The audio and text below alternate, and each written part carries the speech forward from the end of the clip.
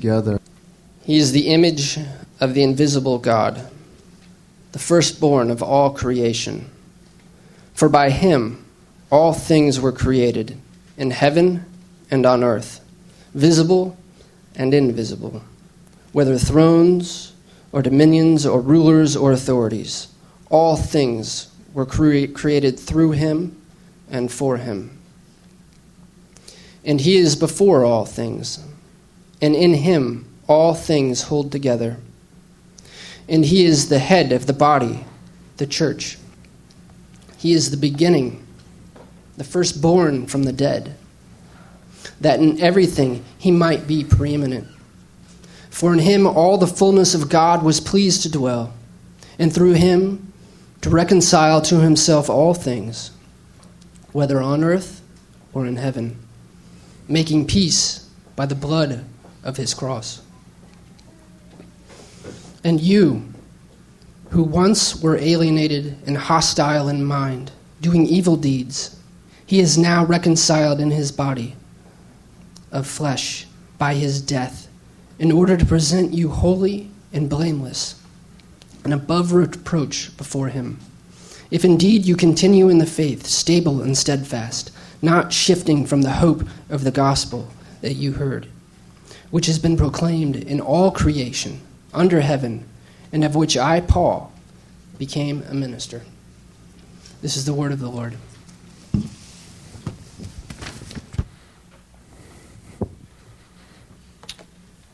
Good afternoon. It's good to be with you, even though that sounds very strange to say that. All of my notes that I wrote earlier say good morning, so if I confuse that, you'll understand why. We are continuing our Advent series in Colossians. And as we talked about last week, there are many ways to do Advent. You can focus on the birth narratives and focus on what Jesus actually did when he was born, or you can focus on the people that he impacted, or you can come back to the Old Testament and see how it anticipated Christ. Or what we're doing is you can focus on who is this person who was born? Who is this one who came? And Colossians ties together Jesus' identity with his activities. For instance, last week we saw that he's the creator of all that there is. This baby who was born is the center of the universe. He's the source of everything that there is. He's the focal point toward which everything moves. And in that sense, you have to have him at the center of your life if you actually want to make sense out of life. If you don't have him at the center of the universe, the center of your life, life doesn't make sense. You can't make sense out of it. That was verses 15 and 16. Verse 17 summarizes that centrality. It says, he is before all things, and in him all things hold together. In other words, Jesus is supreme over all of the universe. He's the glue that keeps it all together. He's the one that makes it possible to continue existing. Now, the next verse, verse 18, is going to talk about how he's supreme over his church, which, to my mind, just kind of makes sense, right? I mean, if he's supreme over everything in the universe, then logically it flows that he would be supreme over the church. But the transition word from verse 17 to verse 18 confuses me. The transition word there is and. You have to have a transition, I get that. But that's not the one that I would have chosen. Because if I'm thinking that he's supreme over all that there is, isn't the church part of all that there is? Why would you say and? The transition ought to be more like therefore. He's supreme over everything that there is, therefore he's supreme over the church. That's not what the text says. And that word and is really in the Greek text, so we have to take it seriously. And if we take it seriously and we read it with the way that it's supposed to be read, the way that it's intended, then you read something like, he's supreme over everything that there is, and in addition to being supreme over everything, he's also supreme over the church. And I think, how does that work? That's the challenge for this afternoon. Now, let me just sort of make a real brief aside. In a teaching, in a message, what are the different options? You try to help people grasp something mentally. You try to speak in a way to inform, or you try to move people. You try to give them something that grabs inside. Today we're going to focus much more on here's something that you need to know. I want to help you think about the larger world, and therefore if you can understand the larger world, you'll be able to better understand your place in this larger world. So let's think then about the church and this and. I think that sounds odd to us because we are used to thinking of the church as a smaller subset of the larger universe. We think of her as smaller than the nations, as less powerful than the nations. At best, the church is what? She's tolerated by the nations, by the surrounding society. Sometimes her beliefs clash with the society's beliefs, and you wind up with being criticized by the larger society. At worst, you're persecuted by society. That's how we tend to see the church. Smaller, weaker than everybody all around us. That is not how God sees the church. Renewal, that is not how he sees you. It's not how he sees you as an individual within his church. C.S. Lewis draws out the disparity between our perspective and God's perspective in his book, The Screwtape Letters. If you've not read this book, you really need to. Come back to it probably every other year. It's a fictional work about an older demon who's mentoring a younger demon, and the younger demon's been given responsibility to tempt a young man away from faith in Christ. And this younger demon has really failed badly. Young man has declared faith in Christ. He's now attending church. That's not good in the demonic realm. But the older demon doesn't think all is lost, and so here's his counsel to the younger demon. He says to him, one of our great allies at present is the church itself. Do not misunderstand me. I do not mean the church as we see her, spread through all time and space and rooted in eternity, terrible as an army with banners. That, I confess, is a spectacle which makes our boldest tempters uneasy. But, fortunately, it is quite invisible to these humans. All your patient, all this young man sees is he's talking about a building here, is the half-finished sham Gothic erection on the new building estate. When he goes inside, he sees the local grocer, with rather an oily expression on his face, bustling up to offer him one shiny little book containing a liturgy, which neither of them understands, and one shabby little book containing corrupt texts of a number of religious lyrics, mostly bad, and in very small print. When he gets to his pew and looks around, he sees just that selection of his neighbors whom he has hitherto avoided. You want to lean pretty heavily on those neighbors. Make his mind flit to and fro between an expression like the body of Christ and the actual faces in the next pew.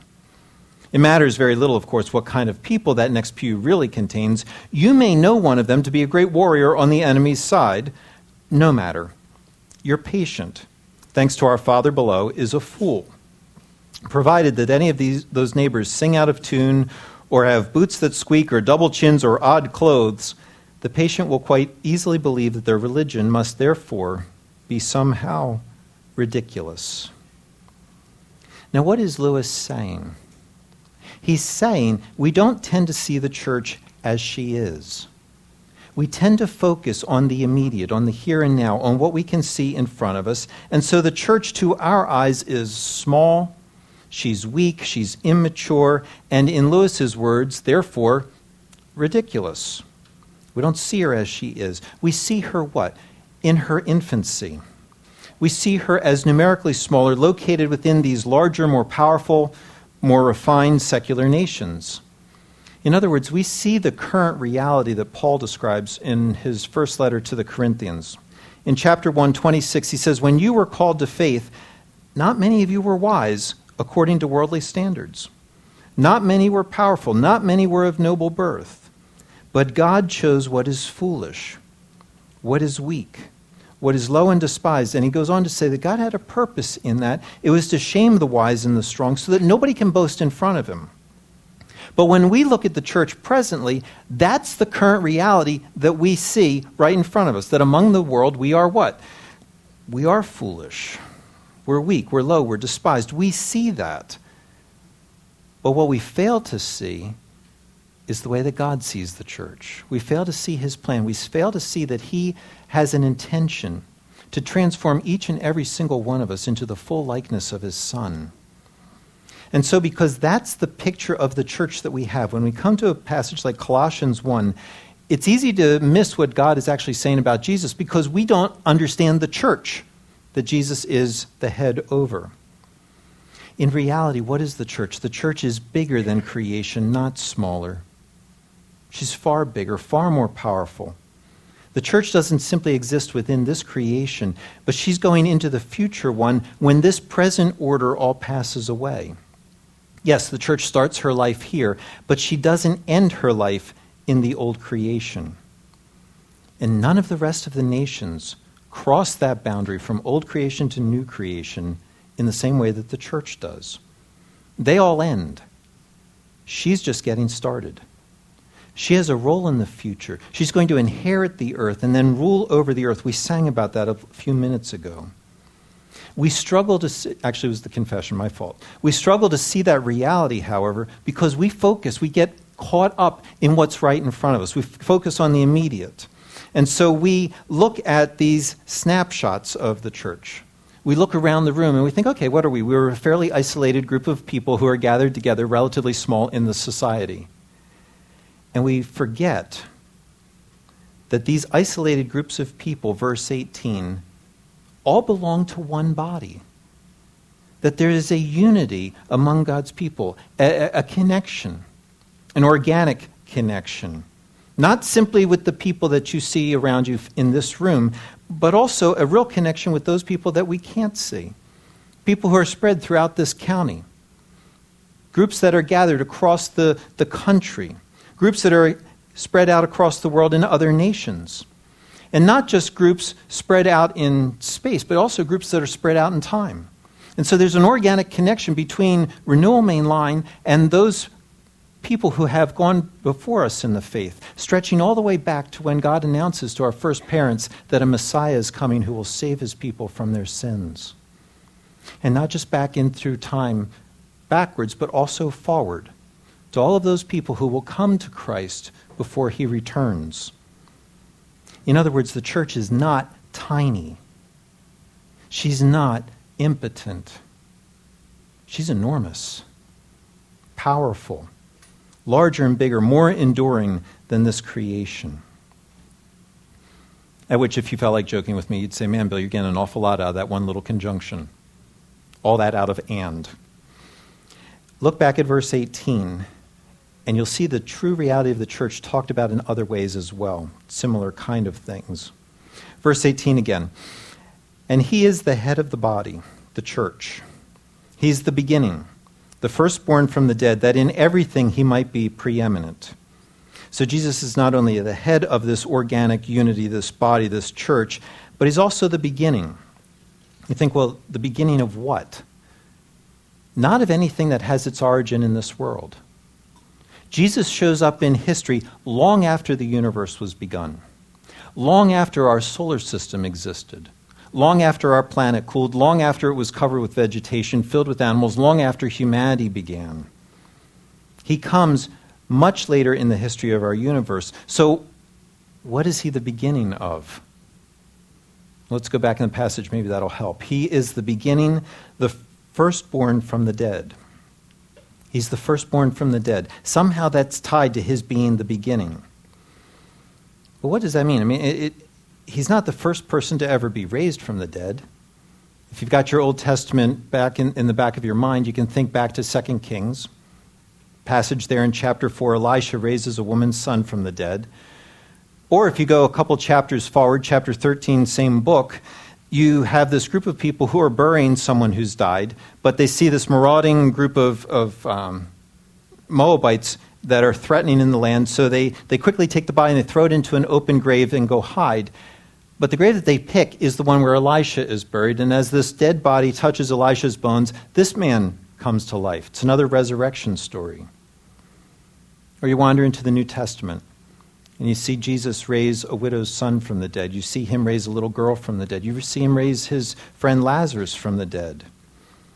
So Jesus being the firstborn from the dead does not mean that he's the first one to rise from the dead. Firstborn doesn't mean first in time. Actually, we saw that last week, right? It's not first in time. It's what? It's supreme over. And so firstborn means that he's supreme over all of those who have been raised from the dead and over all of those who will be raised. And you say, okay, great. Supreme how? You get a hint of that in a passage like Hebrews chapter 7, verse 24. It's talking about Jesus' priesthood, and it says that he holds his priesthood permanently because he continues forever. That sense of an undying life. And if you're not quite sure that that's really what continuing forever means, you can see back a couple verses earlier in that chapter that Jesus now has the power of an indestructible life.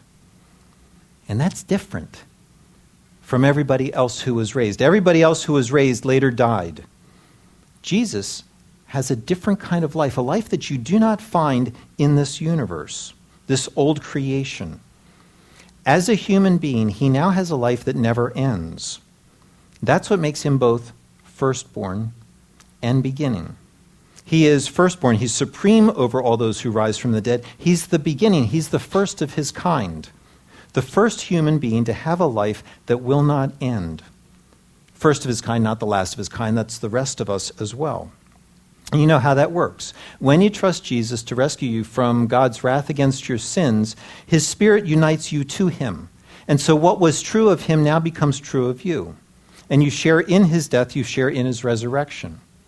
And so in his death, your old nature, that part of you that comes from within this old creation, is crucified.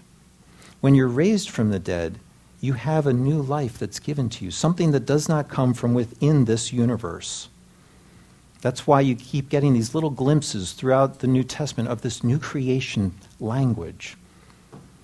When Paul wants to talk about what is it that has happened to you, nothing looks different on the outside, but something is different on the inside. You are not what you were. When he wants to describe that in 2 Corinthians chapter 5, verse 17, he says, if anyone is in Christ, if you are connected to Christ, if you're united with Christ, if anyone is in Christ, he's a new creation. The old has passed away. Behold, the new has come. That means that if you have faith in Christ, right now you are connected to that new creation, that part of the future that is breaking into this present world, part of that great big glorious church that goes all the way back from our first parents to when Christ returns, larger than any nation, greater than any earthly power. That's what Jesus is the beginning of. He's the beginning of the new humanity.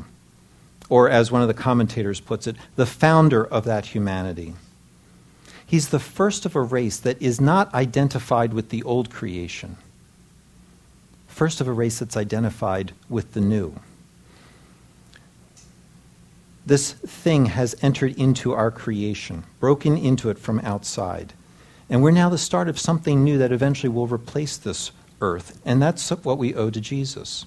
So whenever you talk about Jesus and about what he's done, you have to talk about this new creation. You have to talk about how he brings it into this present reality, but also how he brings people into it so that they are now part of it. That's why he is supreme, not only over the old creation, but also, and supreme over the church. Supreme in creation, supreme in redemption. It's where the church gets her power from. In other words, as you think about the church, the origin of the church is actually from outside of this old creation. The origin comes from Christ. It's outside of this old creation. Our destiny is outside of this creation. That's why we have to get together and say, well, what is the church? What are we supposed to do here? What is this way of living that we've been brought into? Why is it so different? And the answer is, what is Jesus doing? Because if he's the head and we're the body, then he sets the trajectory for us. And whatever it is that he is doing is the way that we then live out our own life. And that trajectory is one of sacrifice and service. Again, you can see that in this passage. Jesus is the firstborn from the dead, which implies what? That he first had to die. You think, okay, well, why did he die? Well, why does anybody die? We were promised way back, Adam was promised way back, that there was a way to live on this earth. God said, obey me, and you'll live. there's only one thing in the entire world that you're not allowed to do. Don't eat from this one particular tree. Anything else you can do. Now, will you obey me? Will you put me at the center of your life? And God was very clear up front. Let me tell you the condition. If you don't obey me, then in the day that you eat of this tree, you will surely die. Adam disobeyed, humans now die, but it's unnatural. It doesn't work for us. We know that we ought not to die. We all know that our potential ought not to end, that our relationships ought not to end. But we die. Why? We die for disobedience. Jesus, however, didn't disobey. He doesn't die for his own disobedience. He had no need to die for himself, and yet he was very clear multiple times with his disciples, I came into this earth in order to die. He came to pay a death that he didn't owe. Who owed that death? It's you and me. He comes to pay that death, to sacrifice himself for his people, and to serve them by giving what they need so that they could live. So our life as a church comes from what? From his sacrifice. From his sacrifice for us, from his service to us. Now you can talk about his sacrifice as sort of the ultimate sacrifice. But if you look back through his life, you realize his entire life was full of sacrifice. There's not a single time where you can look in the scripture and find him saying, you know what, it's Miller time, it's all about me right now. What do you see instead?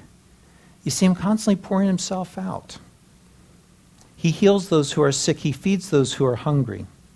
Drives out demons from those who are oppressed. He helps people understand this is who God is. Helps people understand this is what it's like to live in my kingdom, in this new creation. Constantly pouring himself out, not satisfying himself.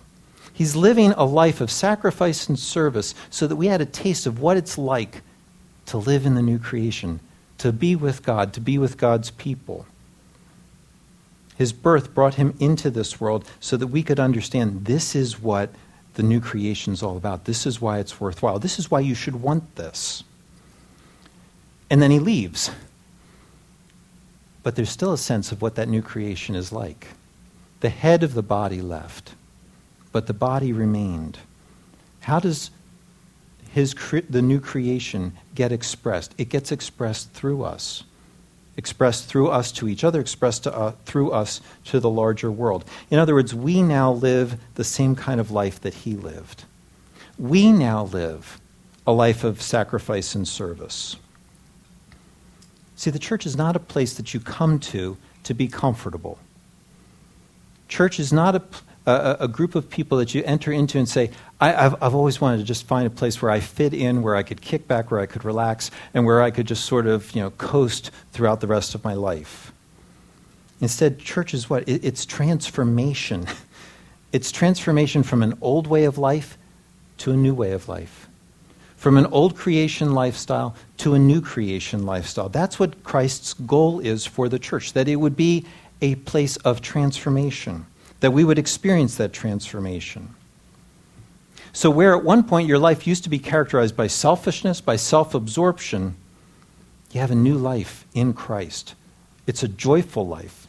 It's a joyful sacrificial life. It's a joyful service-oriented life. It's marked by you being thrilled.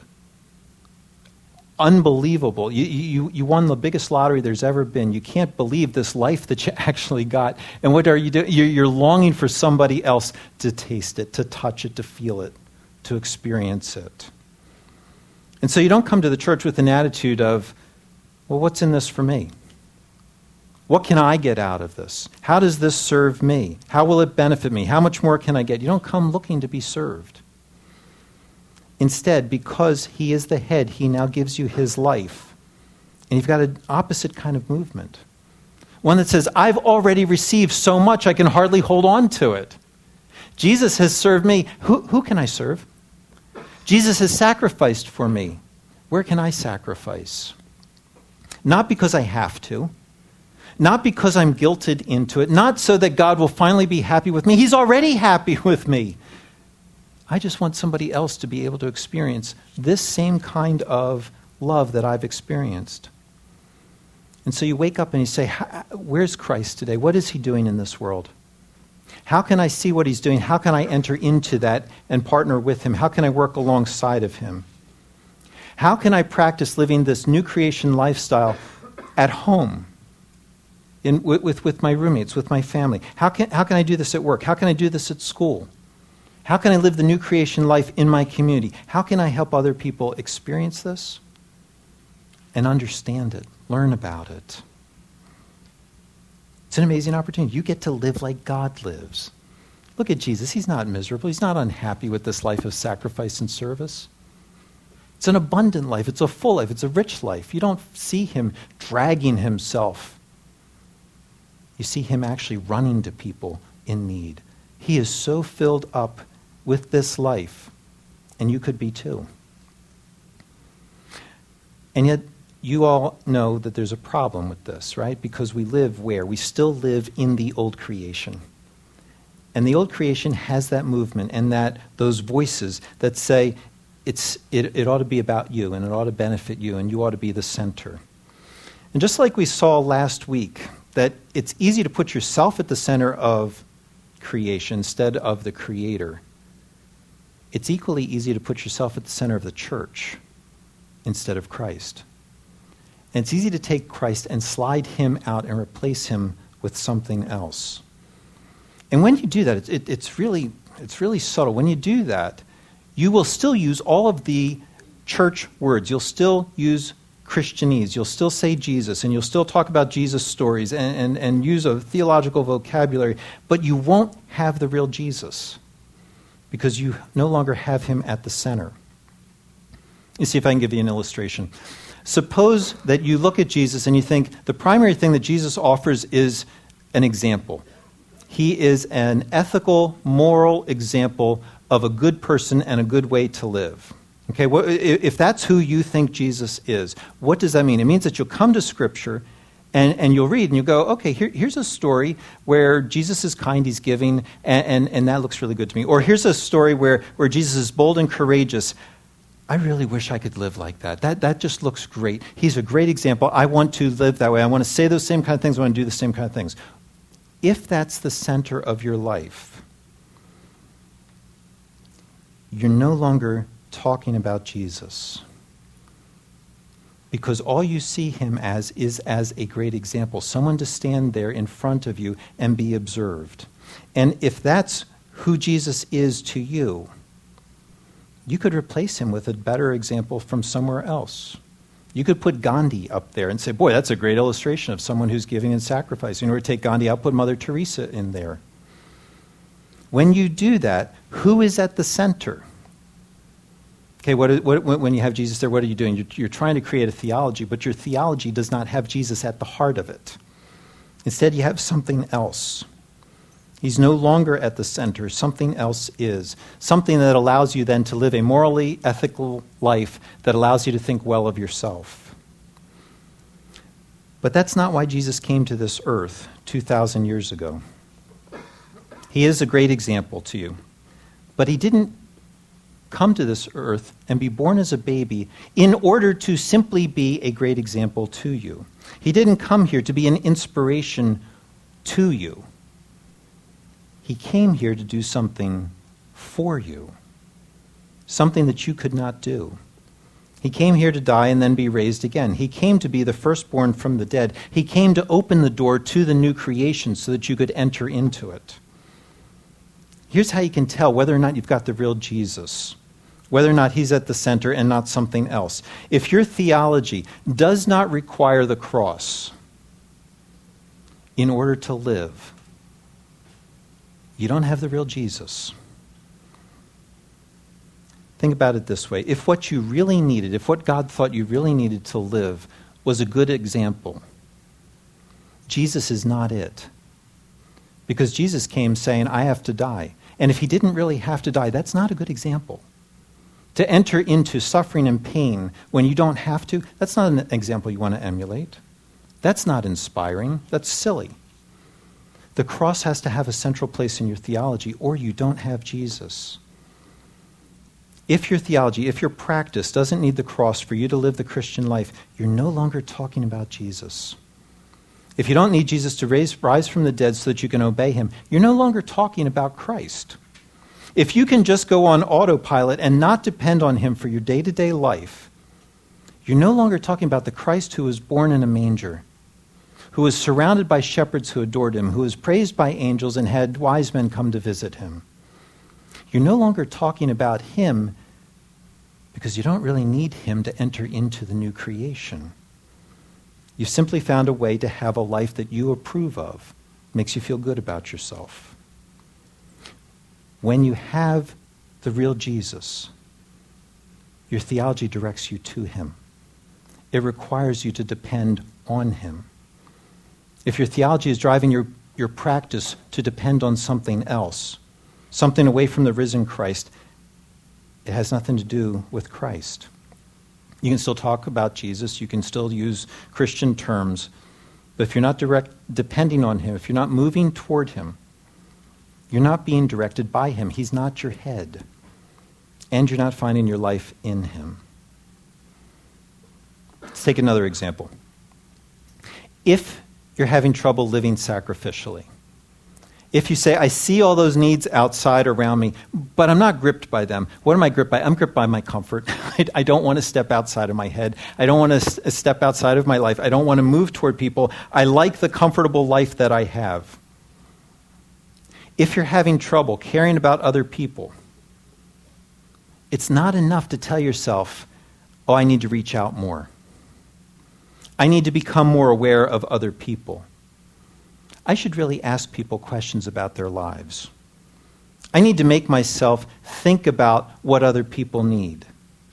I should ask myself, what would Jesus do? It's not enough to ask those kinds of questions. Why is that? Because those questions do not actually link you with Christ.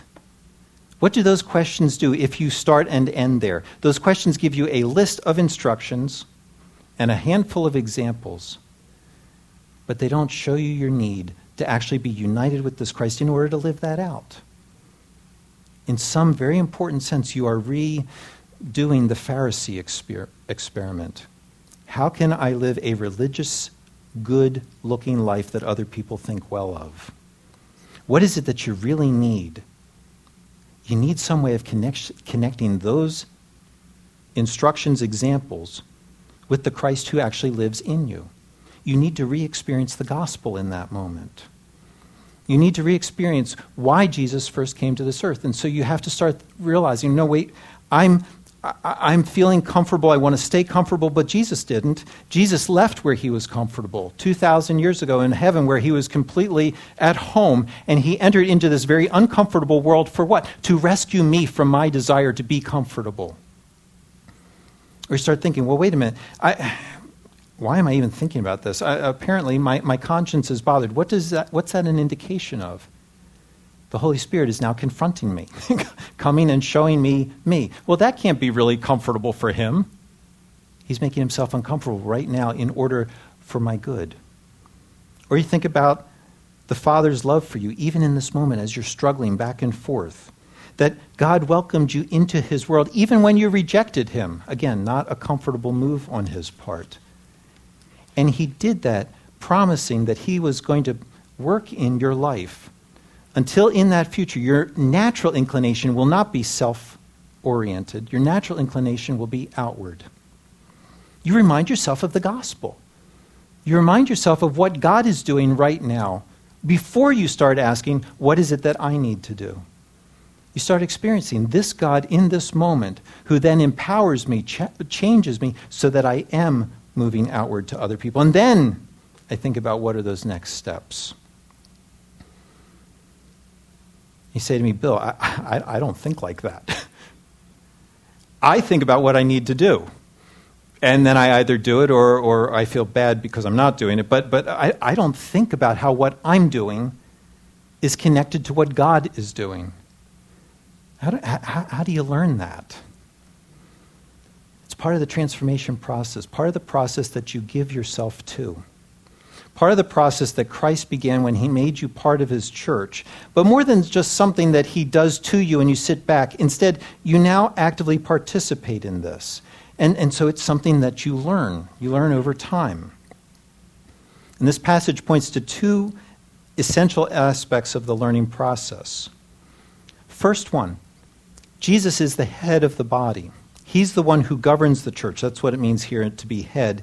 And therefore, he's the one who's directing his church in the way that he is. Your goal is to learn to think like he thinks, so that when he directs you and guides you, you're actually in line with him. Johannes Kepler, he was a famous German astronomer, lived back in the 16th, 17th centuries. He once said of his work in astronomy, very humble, "I was merely thinking God's thoughts after him. God already has his thoughts, I just happen to think the same things that he had already been thinking." Well, that's our goal as the body. It's our goal as the church. We want to learn to think God's thoughts after him, to think like he thinks, to approach the world in the same way that he does, to see the world through his eyes, to have his perspective on this world. You have to learn to think like a Christian about life. People talk about this as having a Christian mind or a Christian mindset. It's to look at the world through the lens, the perspective of how God does, to see what he's doing and to enter into that. In other words, because we come out of the old creation, we have to reorient our minds. We have to reconfigure the way that we approach the world. Tried to do that about 20 minutes ago, right? Church is not smaller than this universe. Church is much bigger. That's that reconfiguration that says, wait, that now changes how I approach church. That process, however, takes time. You've spent years, some of you decades, learning how to live in the old creation. Why would you think it's going to take any less time to learn to live in the new creation? That means what? It means you're going to need to do more than take the foundations class here and go to a handful of Christian ed classes. By the way, if you've not taken the foundations class, Pastor Luke has done something amazing in putting that together. You need to take that class. And you need to not think that that's going to set you for the rest of your life. Instead, you're going to be what? A lifelong learner. That's who we are as Christians. Our God is infinite. I don't care how much you know about him right now, there's more to know. It doesn't matter how long you study. There will always be more to know. You're never going to get to the end of this amazing God. That means what? If you're bored with God, it's not because he's boring. It's because something else has captured you. You have to study. You have to give yourself to learning. That's part of who you are in this new creation. You say, well, wait, I'm a busy person. How am I going to find time to study? Well, you're going to find time to study just like you find time for everything else that's important to you. You have to make time for it and value it. That means that you need to find time to read Scripture. That means you read Scripture with one question in mind. It's this very simple question, Jesus, what do you have to say to me today? And then you just read until Jesus has something to say to you. You pick up the Advent devotional. You go through that. You go through that on your own. You go through that with other people. You make time to read books that try to help you think Christianly about the life that you actually live, about the things that you're concerned about. And so you want to read books that help you understand this is how God has set up relationships. This is what God thinks about money. This is how Christ teaches us to think about possessions. Here's how we think about suffering, social justice, parenting. You have that list of books that you are working your way through. It means that you reclaim downtime moments, like commuting, like exercising. Those are great times. I do a lot of work, podcasts, sermons, during those times that would otherwise just disappear. Smith family's taking a road trip later on this week. We're going to be in the car together for a number of hours. And I sat down with Sally and Danny and said, could we reclaim that time? Not, we don't have to do it the whole time, but could we, get an audiobook, something that would help us grow in our faith? And they both said, absolutely, sure. And so I said, well, what do you want to listen to? We've picked out one that is supposed to talk about how does God make sense in the modern world. Now, that might not be of interest to you. It's of interest to us. We live in the modern world. We rub shoulders with people who live in the modern world. Danny's going to college next year. We want to be able to understand that no, our God actually is sensible in this present world. I want to reclaim that time. If you're going to live in the new creation, you have to make time to think like God does. Or you're going to struggle. and you're not going to live well in this new creation. You're going to miss out on the abundant, rich, joyful life that Christ has for you. Okay, that's first. Learn to think like the firstborn who brought you into his church. Second, you grow in this process as part of the body. You don't grow simply as an individual. You learn together in community. You wrestle together as you learn what this Christian life is all about. Let me just give you a quick couple snapshots out of my life this past week. Earlier this week, I spent an hour talking with a lady about her life, and after listening for a while, I gently interrupted and I said, when you talk, I hear a lot about other people. I hear about what they're saying, I hear what they're doing, and I hear a lot about you. I hear what you're saying and what you're doing. There's one person I don't hear about. And she nods and she says, yeah, God. And I said, yeah, why is that? How can you tell me these entire stories in God's universe that don't have God in them? It was a great conversation, led us to moving forward in some very helpful ways. She's not a dumb person. She wants to learn, but she can't learn on her own. She has to learn in community because she needs to get out of the echo chamber of her own head, just like you and I need to. Or I think about the father that I got together with earlier this week over dinner, and we talked about how does being a steward of what God gives us help us understand what it means to be a parent? How does being a steward of what God gives us help us understand what it means to be a parent? How does that help us recognize that God gave you your children?